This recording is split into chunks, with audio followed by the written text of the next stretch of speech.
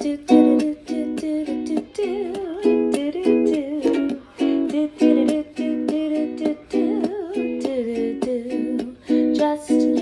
inner wisdom, design your life, live your director's vision, find your life.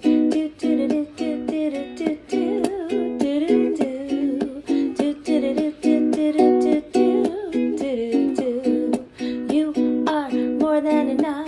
This is your life. Take your place at center stage. Find your life.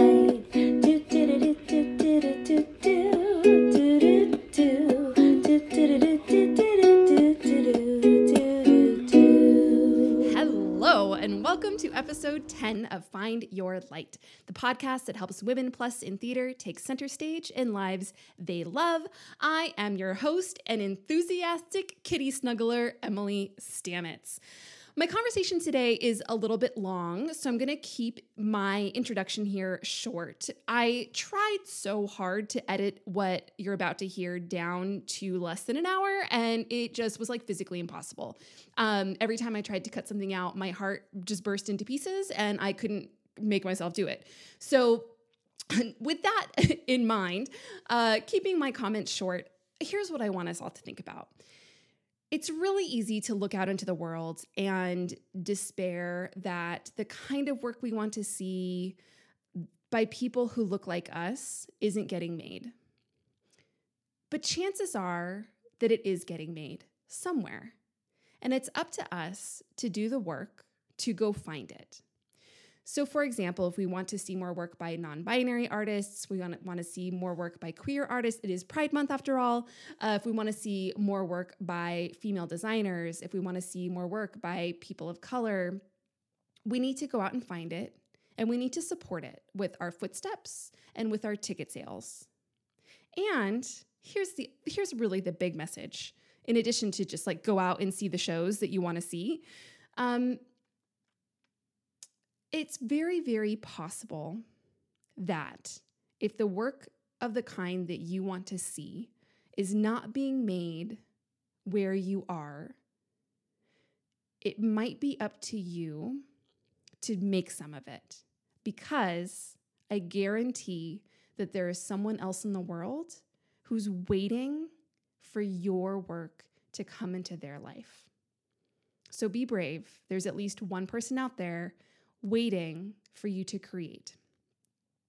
All right, without further ado, here is my conversation with Shemiyulu Tapapetul. Shemi is an incredible two-spirit artist. She, where do I start? She is a transgender woman. She is originally from Cuscatán, which is known internationally as El Salvador. She's an actor, a playwright, an author, a model, an educator, and phenomenal to follow on social media as far as supporting her other artists that she knows, other queer artists, other two-spirit artists, other artists of color. She's constantly shouting out. So she's a really, really, really, really good person to follow if you feel like you can't find work by the kind of people whose work you want to support. Start with Shemi, because I guarantee she will lead you to the artists that you're looking for. Now, one thing before I get started, I mean, I know I already started, but here we are. Our connection was a little bit fuzzy, so I've done my best to edit and clean it up as much as I could, but please know that I know the audio quality on this call is not the best, and I apologize in advance for any fuzziness, any unclarity. If you have questions about something specific that is said, please just email me with a time signature, and I will go back and listen and make sure that I get you a written transcript of what we said in that moment. And I'll take care of you, make sure you get exactly the information that you need. Okay, one last thing. I actually start every single conversation with my guests on this podcast by asking them to pronounce their name for me and asking their preferred pronouns. Usually I edit that out, but I'm leaving it in today because it led to a really, really interesting conversation with Shemi about gender and social constructs and all of that good, exciting stuff. So I wanted to leave that in because I think it gives some really important information and background. Okay, now without any further ado, here is my conversation with Shemiyulu Tapapetul. Okay. Let's start. Can you pronounce your full name for me? I want to make sure that I'm getting it totally correct. Of, of course, it's Shemi Yulu Manabusan Tapetechul, but you can call me Shemi. And what pronouns do you prefer? I use she and her pronouns Okay. and ella when you're speaking in Spanish. Okay, perfect. And you identify as a woman, as a trans woman? Like what is your sort of gender identity? I identify as a woman. I think that it really depends on the cultural context because Mhm. as many folks understand, gender is a cultural phenomenon, Mhm. and you can't talk about gender without talking about culture. And so when I'm talking about white culture, when I'm talking about like white theater, for instance, people need to see me as a woman, and that's my first identification in those spaces. When I'm in white spaces, my identity is woman. Mhm. When I'm in indigenous spaces, my identity is different. When I'm in trans spaces, my identity is different. When I'm in two spirit spaces, my identity is different. And so my identity is the same, but it changes depending on who I'm talking to and where it is that I'm existing. Because, yeah, gender is a cultural phenomenon. Yeah, And if you're absolutely. not and if like folks are not understanding the culture from where I'm speaking from, then it's difficult for them to understand me as a person. And so I have to adjust um my my not adjust my gender, but adjust my explanation and for their level of understanding of gender. So when I'm talking in white spaces, I have to say to them, yes, I'm a woman, and trans women are women. Um, Yes. though, yeah. Absolutely. Yeah, thank you for explaining that so perfectly, so concisely. And I think in like a parallel for that is maybe like language. So when I'm in a place where I'm speaking a language other than English, then the words that I use to describe myself are different. So that's just maybe an easy way to Hmm. think about how that code switching happens. Exactly. Awesome. Yeah. In the play that I just did, this like we just closed like a week and a half ago. Mhm. It's called CYU, Heart of a Woman. And this play basically um, talks about this topic and talks about how gender is a cultural phenomenon. And the main character in the show, she goes through this journey of understanding what her gender is. Like she starts off identifying as, you know, a trans femme, a trans girl, and then she goes on to this like understanding of herself as a two spirit and specifically as a CYU, which is a term in my language, now what, which means part of a woman. And it essentially translates to a trans feminine person, someone who experiences gender on the spectrum of femininity. And it's like a term that's specifically given to the community that's, you know, trans and non-binary and gender non-conforming and intersex. And so I wanted to share that play so that people can have that understanding of gender and indigeneity and transness and all these different concepts Mhm. basically be brought to the stage and like be better understood for people that don't really have that access to that understanding.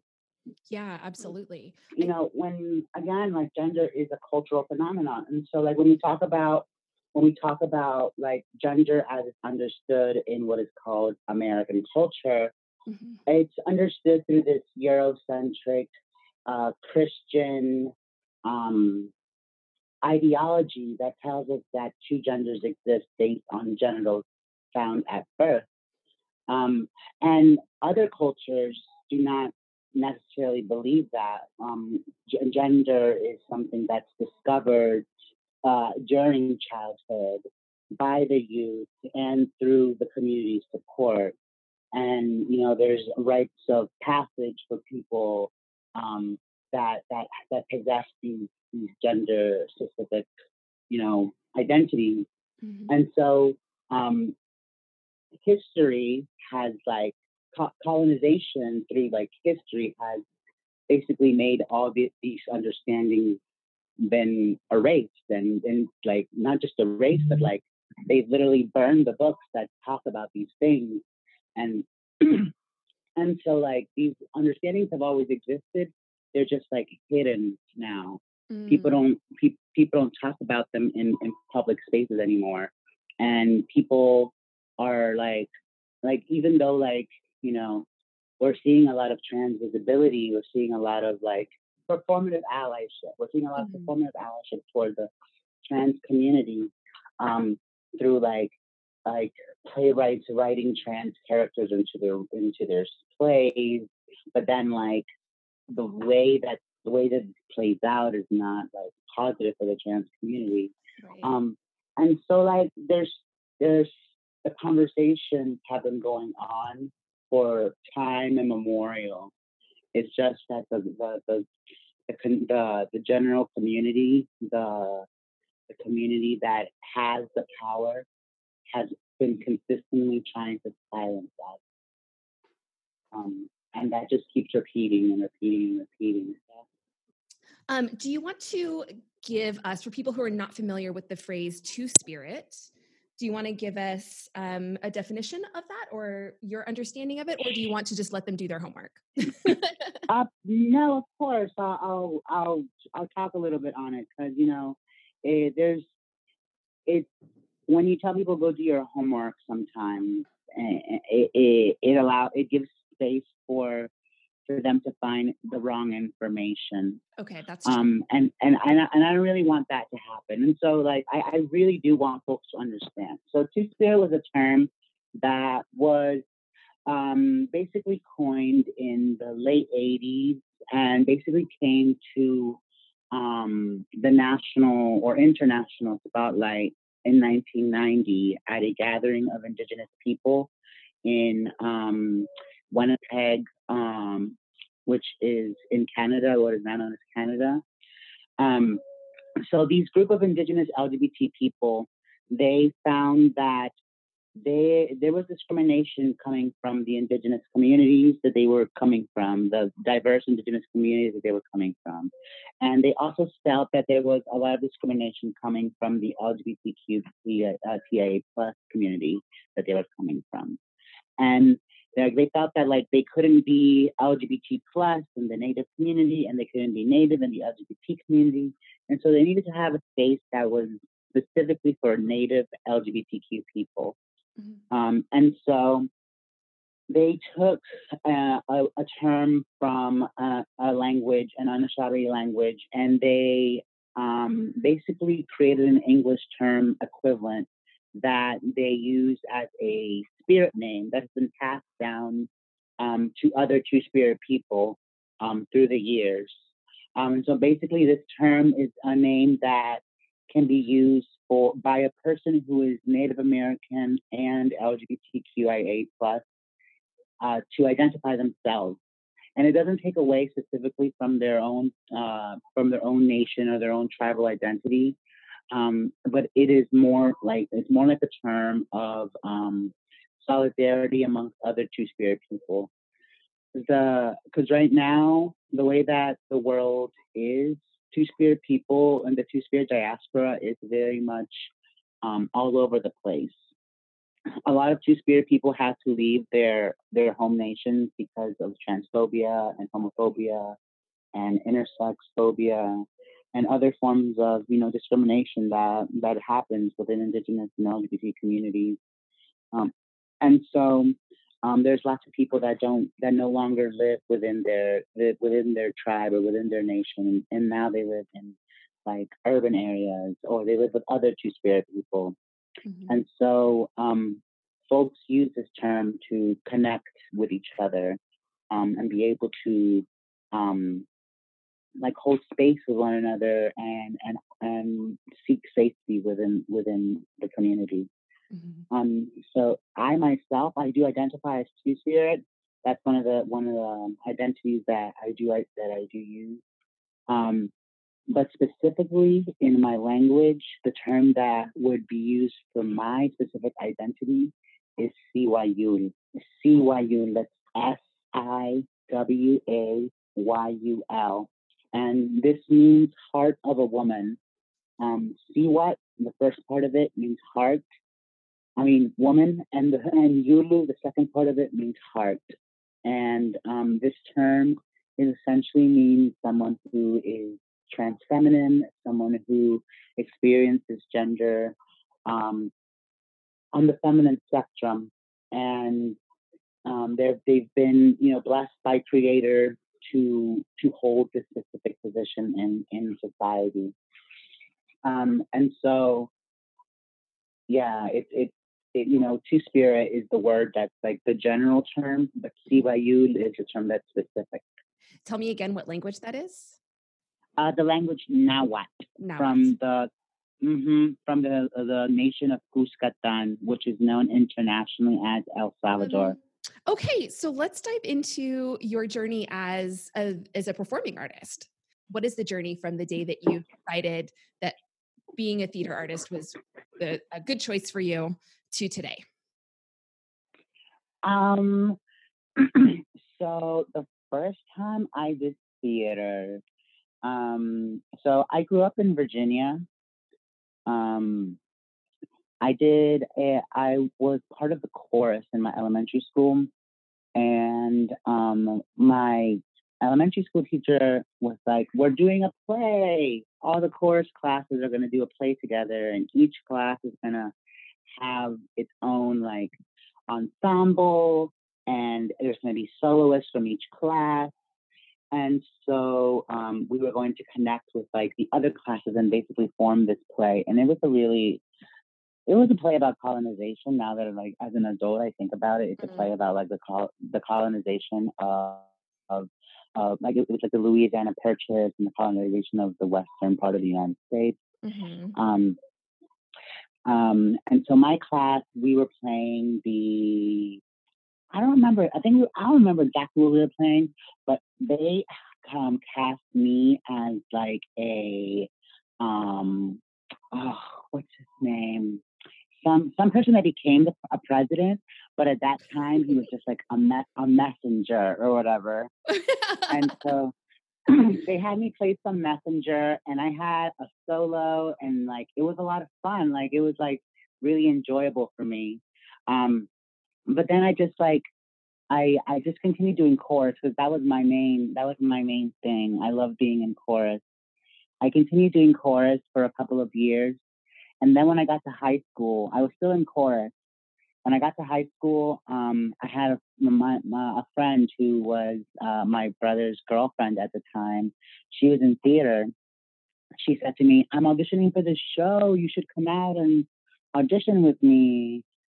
And so then I went out to audition with her and had a lot of fun. And I got cast in like the ensemble, and we did the show.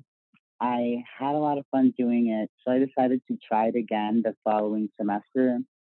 And then I did it again, and then I did it again, and then I did it again. And then I was like, you know what? I'm going to go to college for this. Um, a lot of people in my family told me that that was like that wasn't the thing to do because I come from a refugee community.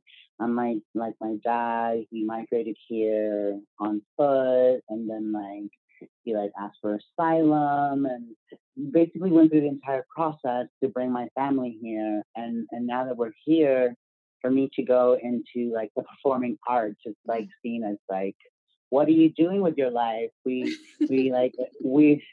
you gained your freedom so that you could be a starving artist. and, and so that's something that my family didn't ever really understand. That's like beyond the whole gender and that stuff. Just trying to understand why the arts. And so I went off to acting school. I went to school in Washington, D.C. I went to the National Conservatory of Dramatic Arts. And I had a really great time there. I studied a lot of really great styles of classical theater, which I fell in love with. Um, and I also studied like on camera acting and film production. And it made me really love the idea of being a theater, not just a theater performer, but a theater creator, someone who like produces work and someone who creates things and like brings people together. And I didn't want to just. I mean, I did go to acting school so that I could be like, so that I could learn about like the industry and all that. But it was never my intention to always be like the star and always to be like the person to be, you know, in the spotlight or whatever. Um, my goal was always to like bring other people in my community and put them in the spotlight. And so I think that the thing that I gained the most from acting school was that production skill, being able to produce my own work and bring my community to the spotlight. Um, I am very fortunate to have been able to do that with my with my theater collective and my artist collective. We're gaining a lot of visibility for Two Spirit artists here in Washington D.C. and even around the United States. And it's really such a blessing. Like folks are gaining more understanding on Two Spirit folks and Indigenous folks and trans folks. And I feel super super blessed to be where I am right now. That's awesome. So give us a snapshot of what it is that you are doing right now and where you are. I am right now. I just finished doing my one woman show, which was amazing. We had a 10 performance run here in Washington D.C. We're going to bring that back for a couple of performances. We got invited to perform at I'm gonna butcher their names, but it's okay because they probably butcher our name too.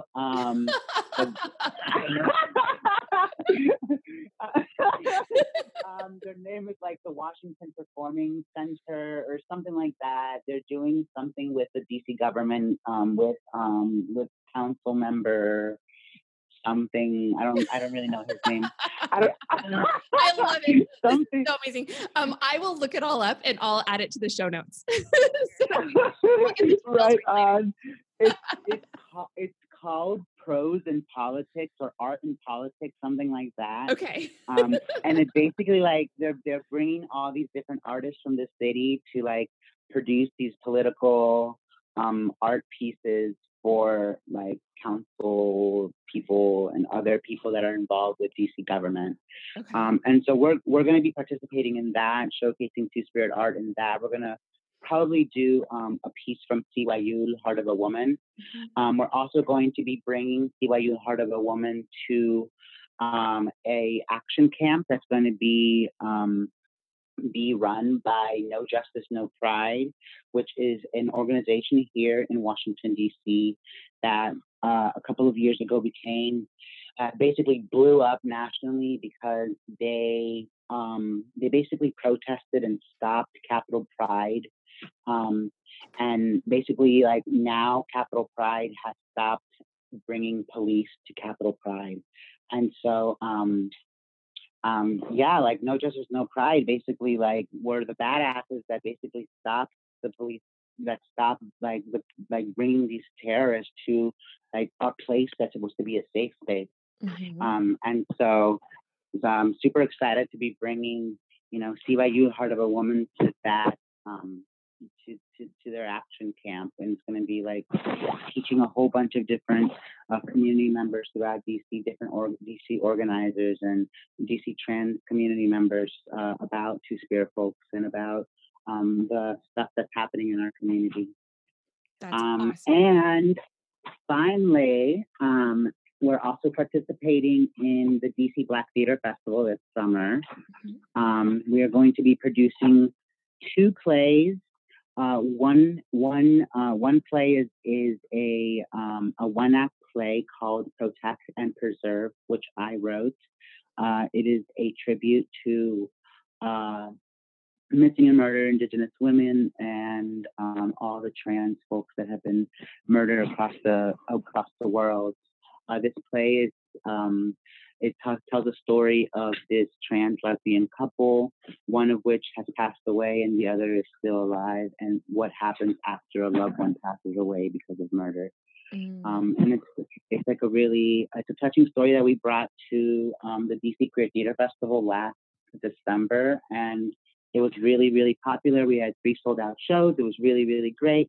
And we're bringing it back for the DC Black Theater Festival for the 1-act battle. We're going to be competing against other 1-acts, and we're hoping to take home the title. Yeah. I'll be ready for you over here. Thank you. And we're also going to be doing a stage reading at the DC Black Theater Festival of a new play that's going to be the first play of our next season, which has not been announced yet, so I can't announce it yet. Okay. But we're going to be doing a stage reading of that play at the DC Black Theater Festival this summer. So super excited about that. That's really exciting. So when you say we, who are you talking about? When I say we, I mean Nelwat Ishkamewe, which means indigenous root in Nahuatl. And it's a collective of 2 spirit artists here on Piscataway territory known as Washington, D.C. Where also some are in Virginia and some are in Maryland. And basically our goal is to create spaces for indigenous folks that are LGBTQIA+, also known as Two-Spirit, in the DC arts, in different forms of education and also activism and healing. And basically we go around to different conferences and talk about Two-Spirit justice. We talk about trans justice. We get invited to go to different organizations and talk to their students and to their adults. And we do a lot of different types of stuff, but we also focus on theater, on Two-Spirit Theater, and that's one of our programs that we're now participating in the Theater Washington's Emerging Theater Program, hoping to become like one of their official theaters in a couple of years. But we're going through a adjudication process right now. And so we're just really excited to be part of this community that seems to be embracing trans folks, and we're trying to find a way for them to also include Two-Spirit folks in that. Yeah. So is this an organization that you helped found, or is this something you got involved with after it already existed? No, this is something that I founded. So I was, as I mentioned before, like one of the things that I took the most from my acting school was like the production and that aspect of theater. And so after I was working in DC theater for about 3 or 4 years after graduating from acting school, and a lot of the roles that I was getting were not the best. And some of the roles that I did get were the best roles that I had were the roles that were more relevant to my identity as an Indigenous person.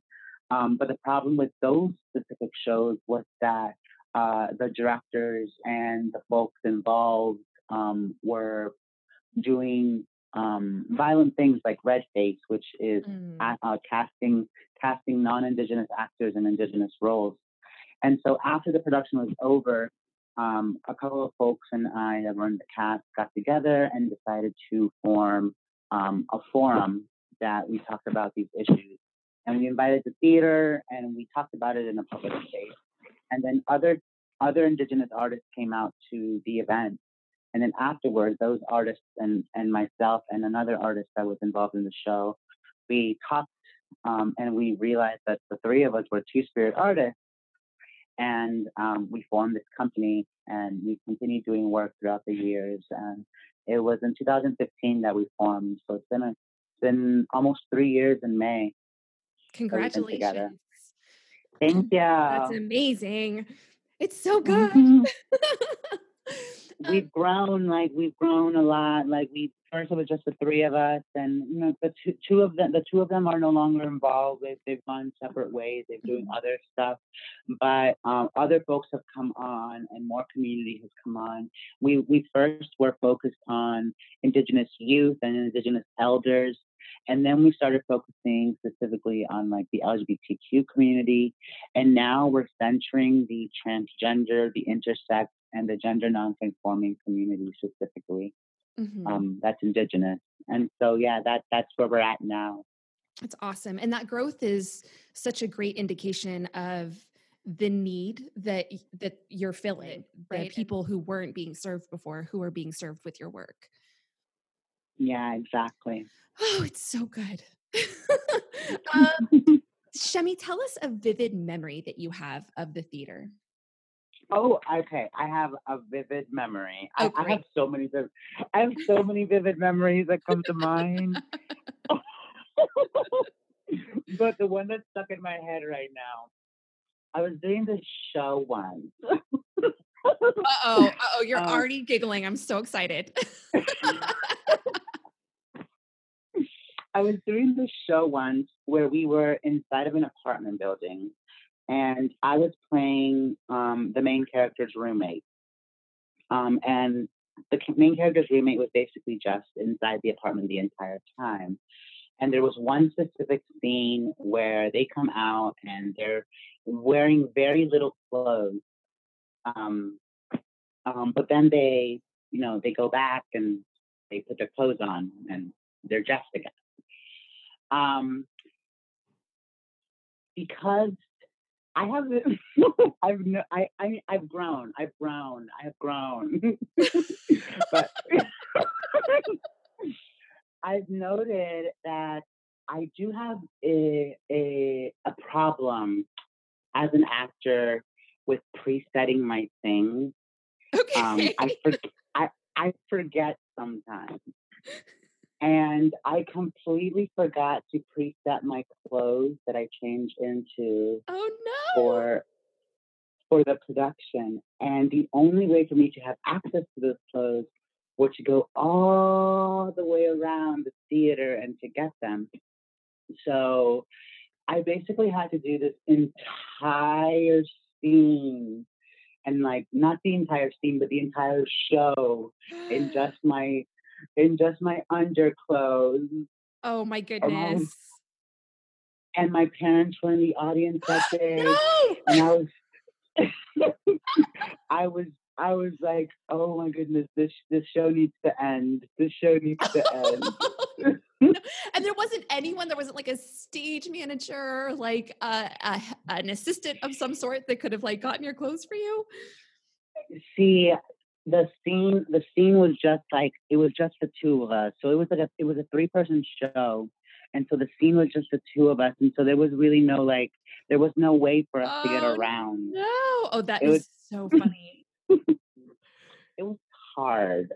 I can imagine. I mean, it's one thing to be on stage for a little bit, like underdressed, but to have to do an entire scene if you haven't rehearsed it and you're not like prepared for it mentally, I don't know. I don't know what Yeah. I probably just would have run off stage crying.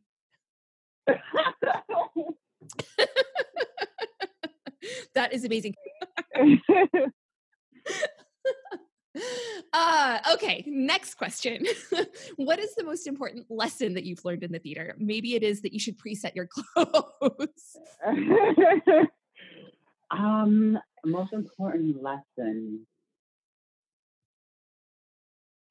I think that I think it's also a lesson that I have to relearn constantly.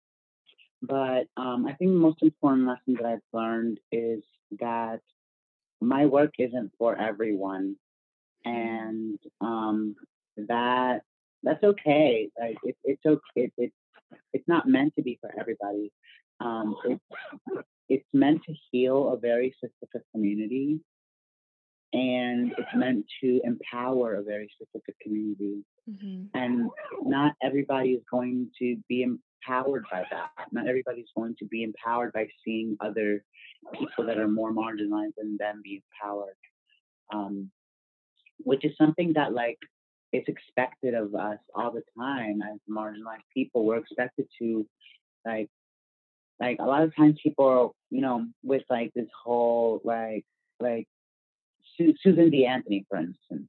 Mm-hmm. People are always expecting women of color to be inspired by Susan B. Anthony, inspired by the women's rights movement and by like suffrage, when the reality is that Susan B. Anthony was a racist and a transphobe and not someone that would get any accolades today in a progressive world. Um, and so, like, we're expected to hold these narratives and these ideas to high regard, and to find inspiration in them. But like the narratives of trans women and two spirit folks and other marginalized people, it's seen as like a niche, and like a niche or whatever. I'm Mm-hmm. not really sure how you pronounce the word.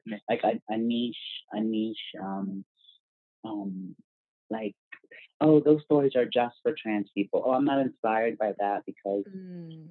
that's just a trans story, or that's just a native story. Um, and for me, I'm just like, all right, that's fine. My work's just not for you.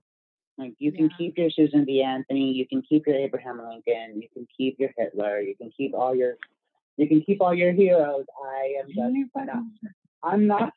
I'm not going to like fall for it. Like, I'm going to uplift my community. I'm going to uplift my people and my transcestors. And if you are here for it, then dope. If you're not, if you're here to learn and like you're here to grow, that's great. And if not, then that's also great. Yeah. Not for it. So how do you find yourself sort of like falling into the trap of, well, I need to make this accessible or it needs to be more marketable? And then if that happens, how do you get yourself back out of it and remind yourself that you don't have to be for everybody?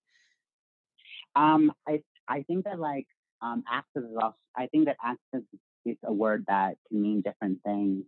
Like for me, when I say access in the regard that I was just talking about, I wouldn't really mean it as access. Like, I don't think that it's digestible for everybody. But in Mm. regards to access, everybody has access to the work.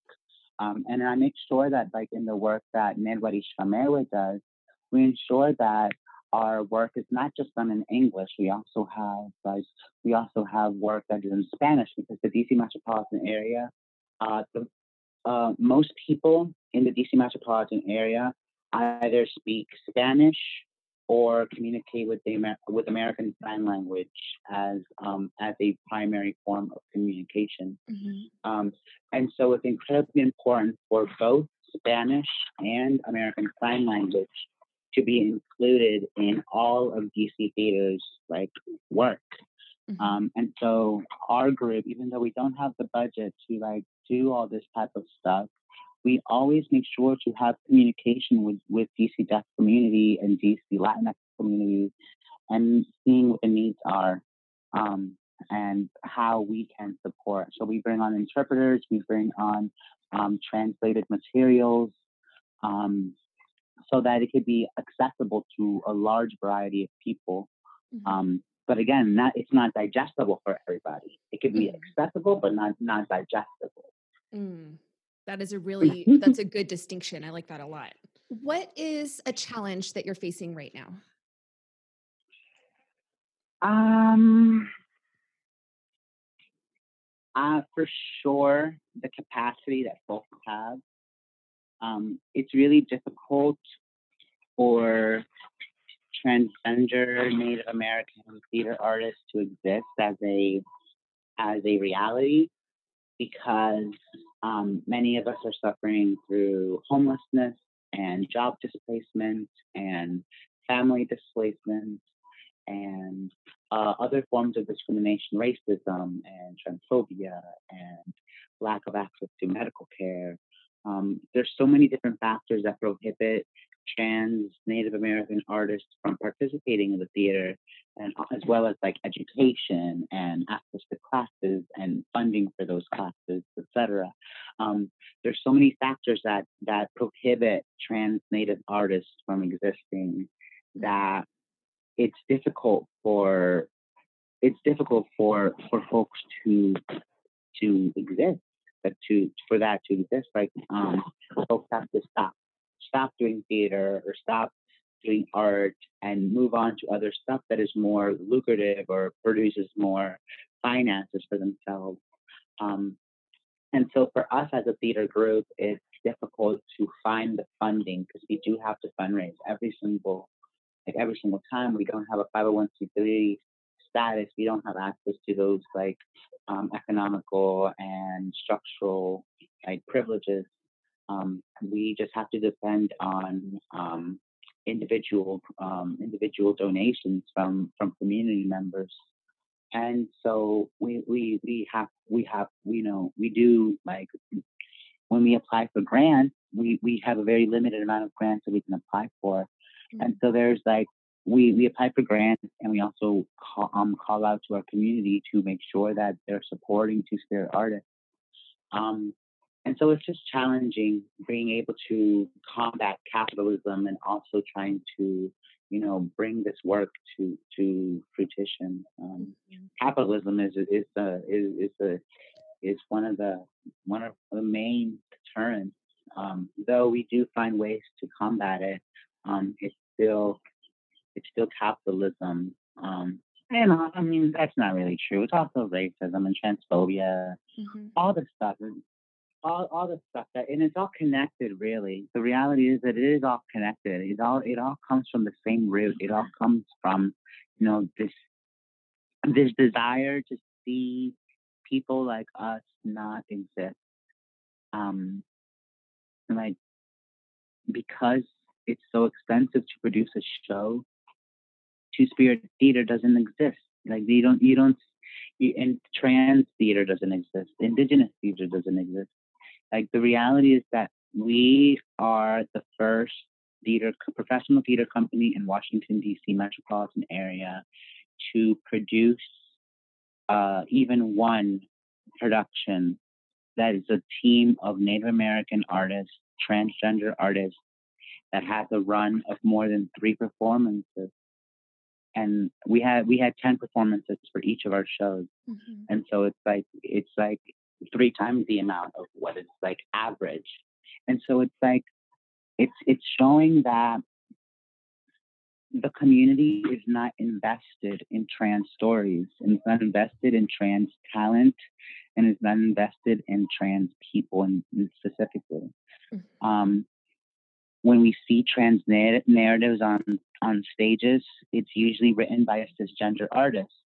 And when we see those transgender characters on stage, they're usually presented with cisgender actors. And when we see the designers, they're all cisgender. And so trans artists are not being given opportunity. And the same thing goes for Native American artists. When you see Native American stories, you don't see Native American artists. You don't see Native American playwrights. You don't see Native American designers or actors. And it's tough as a theater artist having to witness that and having to feel this need to have to combat it. Because we would love to do stories that are just, stories. But a lot of times there is that obligation that, you have to not just do stories, you have to do things that educate. You have to do things that, that tell people like that they need to do better. So yeah, it's a lot of different angles that are coming at artists, like at marginalized artists, but specifically Two Spirit artists in the theater to be able to exist. Yeah. So what would you say to artists in marginalized communities who are sort of facing that same challenge and people who want to be allies beyond the performative allyship that we talked about a little bit earlier, what would you recommend for us and for artists in marginalized communities? Yeah. So for marginalized artists, I'd say connect with other artists, and in any way that you can. Not everybody has the physical access to people, and not everybody has the electronic access either. But some folks may be able to have one type of way, and if you don't have either way, then then there's other, we can always like brainstorm other ways to find. But like if you have access to a computer, then use Instagram, use Twitter, use Facebook, use hashtags like that connect you to other people that are like you. Like if you're a two-spirit, use the two-spirit tag. If you are a trans person, use the transgender tag. If you are, intersex, use the intersex tag. There's different ways to connect with community members that are doing like work. Like specifically, if you are doing new work, if you're doing a new theater play, use new play, the hashtag new play. If you're doing like Latinx theater, do hashtag Cafe Onda. If you're doing like native theater, do hashtag instead of red face. And so like being able to find the different communities to connect with allows folks to be able to see what everybody else is doing, to be able to be inspired, and also to be able to know oh, these are the people that I can look up to. And also to be able to show people that like, oh, I'm doing work too, see what I'm doing. And building community through those different hashtags. Like if you see another person of color at an audition, talk to them. If you see another another trans person, at a theater social or whatever, talk to them, like get their contact information, build community, because building community is how we are able to share each other's work. And that's the main important part that I would like to reinforce. Share each other's work. Because if we're not sharing each other's work, then the work isn't going to be, is not going to get the outreach that it should be getting. It's community, and that's how we're able to, uplift our own community. The reality is that like cis artists are uplifting cis artists, but trans artists, like a lot of times we have to focus just on our own work. And so we're just like sharing our work and sharing our work and sharing our work. But it's also important to share other trans artists' work and ensure that like their work also gets the visibility, because we all have different different platforms, and we all have different audiences that we reach. And so by sharing each other's work, we're able to get the work out to much more people. And so for non-marginalized people, be sure to pour into the work of marginalized artists. If you don't know any marginalized artists, go into those hashtags, not to take up space, but to find the artists that need support. And also there's other hashtags that are specifically for people that are looking for people to support. There's the hashtag Trans Crowd Fund, and that was created by a Black trans woman, trans person, to be able to create spaces for trans people, and specifically trans people of color, that are seeking support for their medical bills, or their artwork, or their survival, or other forms of needs that they have. And so be sure to like donate, and share, not just money, but also like relocate the goods that you have. Like if you are a theater group and you have, 10 Black drama boxes that you don't use, donate them to smaller theater groups, or to Black-owned theater groups, or to Indigenous-owned theater groups, or specifically trans two-spirit groups. Like donate your things so that they don't have to go out of their way to have to fundraise for those things. That's Like awesome. even if you don't have anything to donate, share your space. Like share your Mm. theater space. Allow people to come and do performances at your space, or allow them to use your storage because they don't have their own space. There's so many different ways that we can redistribute our resources to be able to support everybody. Because like the reality is, so many people are receiving thousands and thousands and thousands of dollars from local government, from national government, from federal government. I mean, from other national organizations for the arts, Mhm. and those resources are being stored and hoarded and not being used for seasons and seasons and seasons, and it's just like an injustice. Yeah, absolutely. I want to point out something that I noticed on your Instagram feed. So yesterday was your birthday. Happy Yeah. birthday. I noticed that and I was like, oh Thank man, you. I'm so excited. So happy birthday, first of all. Thank you. But Thank you. yeah, so but I noticed on your Instagram feed, you posted on your birthday a whole stream of ways that of trans sisters and two spirit artists and just a whole list of people that I could be supporting.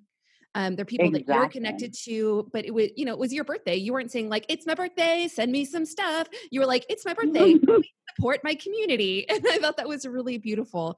And I definitely I flipped through all of them. And I was like, oh my God, these are like incredible. Just, anyone who's listening, you should go find that post on Shemi's Instagram feed, because it's just a whole list of people doing incredible work. These like artists that don't have a ton of visibility. So go like find them, follow them, support them, um, fund them if you can, if it's within your ability. I thought that was a really cool thing you did. Thank you. And even if you can't fund these folks, by sharing, by reposting, by retweeting, by doing the thing, like by screenshotting and reposting it on your page, it gains visibility and allows Mhm. other folks, and by telling other folks, hey, invite folks to this, hey, share this. By getting the word out, it builds community, and um, it builds the scope of like the people that will donate. Someone at some point, even though you can't donate, maybe the 1,000 people that follow you, maybe one of them will be like, oh, I can donate $20. Why not? Mhm. You Yep. know, and then you did your part. Yeah, that's so awesome. It's so simple, right? What is one thing that you do in your theatrical work that if I did it in my life, it would make my life better? One thing that I do in my theatrical work is Mm. that I center trans women, um, through centering Indigenous folks and Two Spirit folks specifically. I I specifically center trans women, and I think that this will help a lot of people out in the world because um, so how folks are like, just having a woman in your workspace will improve the quality of the work that happens in the space. Like, like this brings diverse minds into the space and creates new ways of thinking. That same way that like having a person of color in a space will bring different ways of thinking into a space. Having a trans woman of color in a space will improve the quality, improve the vision, improve the mission. It improves absolutely everything that a project, not just like what it stands for, but also like where it can go. It Oh my like gosh, I like love that. for an organization to say, I am dedicated to uh, ensuring that trans women of color have access to work, have access to house, have access to medical care. It says a lot about where that organization is and where that organization is going to like lead. Um, yeah, yeah. Awesome. Everyone should do it. Everyone should Everyone do that. should. All right. Should theater be required life curriculum? Um, I think that the word required is really strange. Ooh. Because it it creates like this space where choice is like taken away. And the reality is that like not everybody has access to theater already. Mm-hmm. And so the question should rather be, should theater be accessible to everybody? And the answer is yes. It shouldn't be it shouldn't be like required of people to like participate in theater, but it should be something that is accessible to folks. And Mm-hmm. also, like, the understanding of what theater is very limited to people. So like people disqualify specific things as valid as theater because it's like it's not doesn't reach a very a specific way that they understand. So like maybe for instance, I'll take something for example that just recently happened to me. Mm-hmm. I was reached out to by this organization because one of my books was nominated for a Lambda Literary Award, and I got reached out to by this organization. They wanted me to submit my story to their organization for their award because I was nominated for this other award, Mm-hmm. and so I did. And then afterwards, when they released their nominees or whatever, I wasn't nominated, and the category that I submitted for was actually erased. It was like it didn't even exist anymore. And so I reached out to them and I said to them, "Hey, what's going on? Why isn't my thing there?" And they were like, "Oh, we're allowed to remove things at our discretion, blah blah blah." Yeah. Okay, and so the play that I submitted was my play CYU, Heart of a Woman, Mm-hmm. and at one part in the play, um, the the play is trilingual, so it's in Spanish, in Nahuatl, and in English. It's mostly in English with a good amount of Spanish and a little bit of Nahuatl. But there are some parts in the show where there is absolutely no English, Mm-hmm. and if you do not speak English, and if you don't speak in a language other than English, then you're not going to have a very easy time understanding what's going on unless you like pay attention to the scene and see like everything that's going if you pay attention to theater, you know? Uh-huh. And so I submitted this play, you know, and also like I understand it's being read. I submitted this play for this award that they told me to submit for. And I emailed them. I was like, "Hey, the category was eliminated. What happened?" And they were like, "Oh, we didn't have enough people submit. You were the only person submitting, and so we decided to just erase the." I knew that you were the only person submitting, but I eliminated the thing because we didn't have anybody else submit. And I was like, "Well, that's not really fair. If you knew that nobody else was going to submit, then why did you ask me to submit? Yeah. Why did you like why did you have me pay to submit and then like just to basically take my Oh, money?" Um, no. and she was like, "Oh, well, the committee read the stories and said that it was subpar." Um, and so in my head, I was like, "Well, this is what colonizers are always going to say. Like, if they're not understanding what the words are being said in the book, if they don't have like if for them it's just like jibber jabber, like native theater is just seen as like this strange exotic thing that doesn't really count as theater, Mm-hmm. then it's not valid as theater. And so like going back to your question, like we have to change the perspective of like what we understand as theater. Mm-hmm. This native theater is theater. It is valid. It is not subpar theater just because like it's in indigenous languages, just because it's in a style and a language that non-native folks do not understand does not make it invalid as theater itself.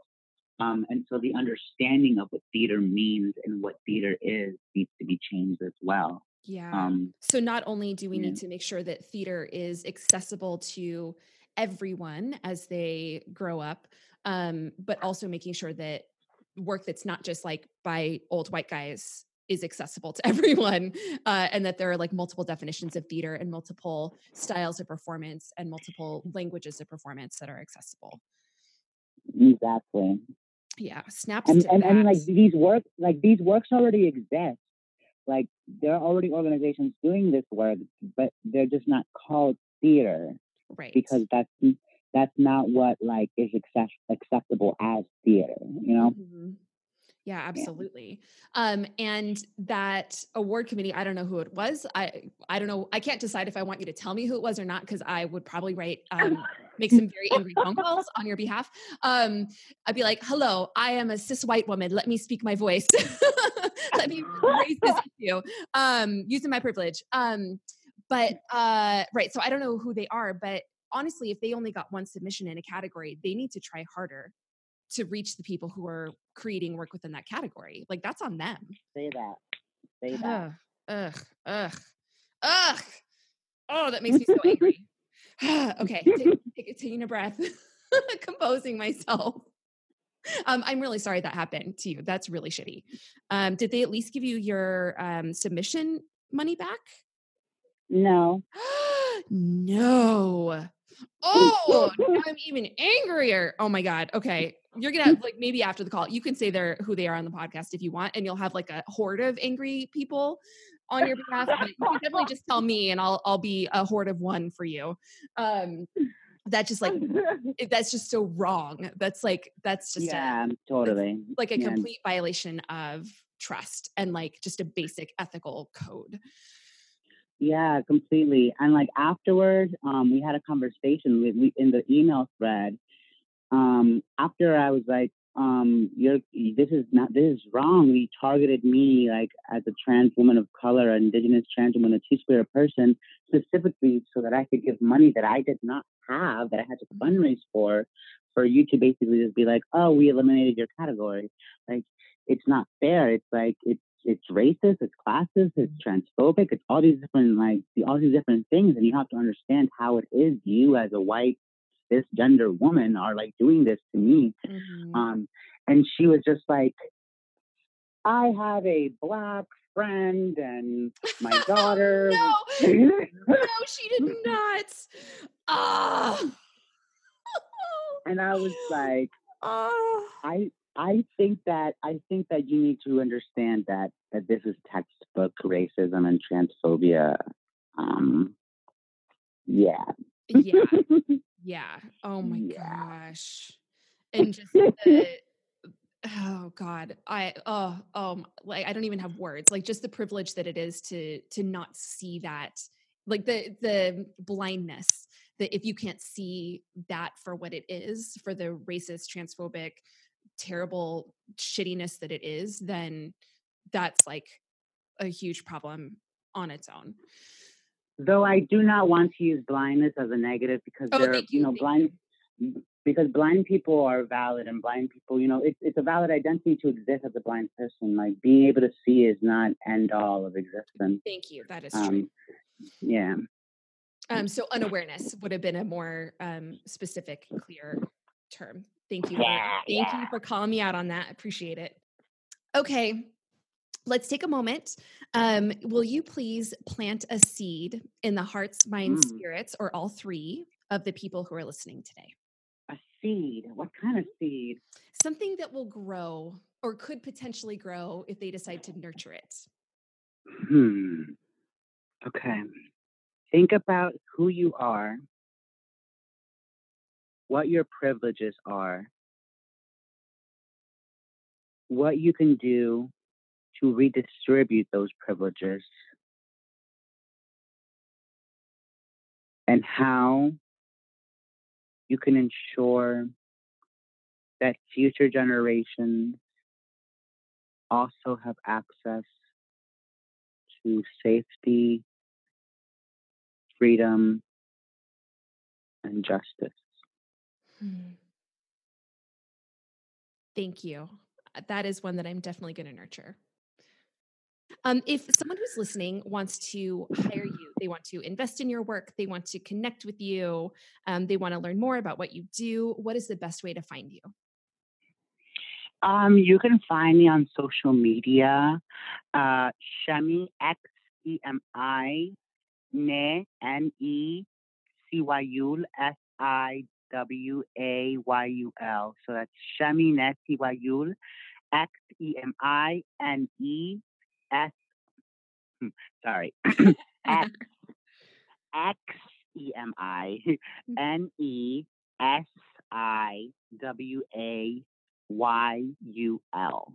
And that's on Instagram and on Twitter. And on Patreon and on Facebook, I'm both Shemi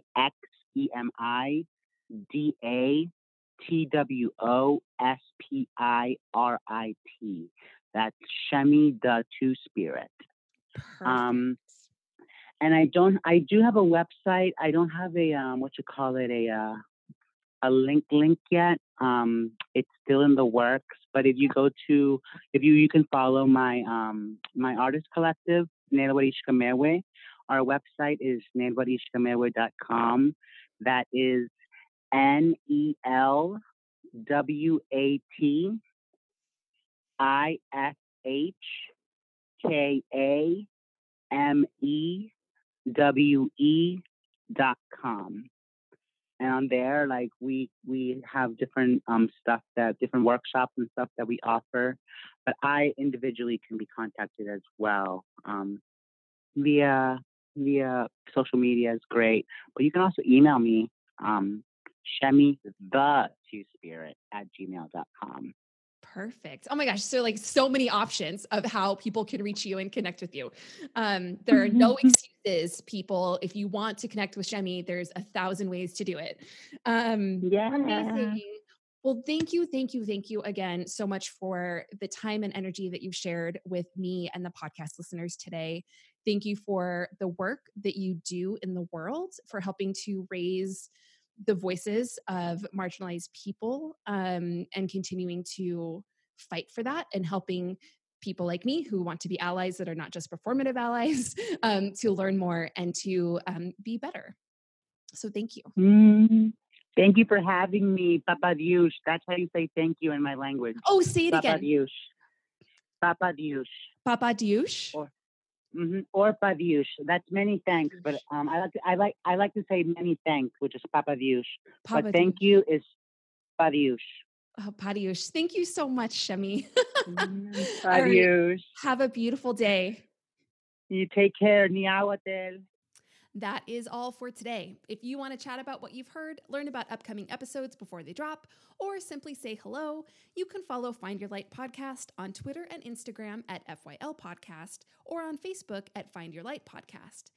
You can find me at The Emily Stamets on any of those platforms, or you can email me anytime at podcast@emilystamets.com. And please do. It's really important to me to hear your feedback and to know how this podcast is helping you in your life. That is literally the energy that this podcast is running on right now, because I don't get anything else. Take a second right now to hit that subscribe button, leave a rating, leave a review, and remember to tell your friends how awesome this podcast is so that they can subscribe too. If you or someone you know would make a great guest, email the Find Your Light team, which of course is me and my cat Subi. And you can email both of us at podcast@emilystamets.com. Until next time, stand confidently center stage and enjoy your show.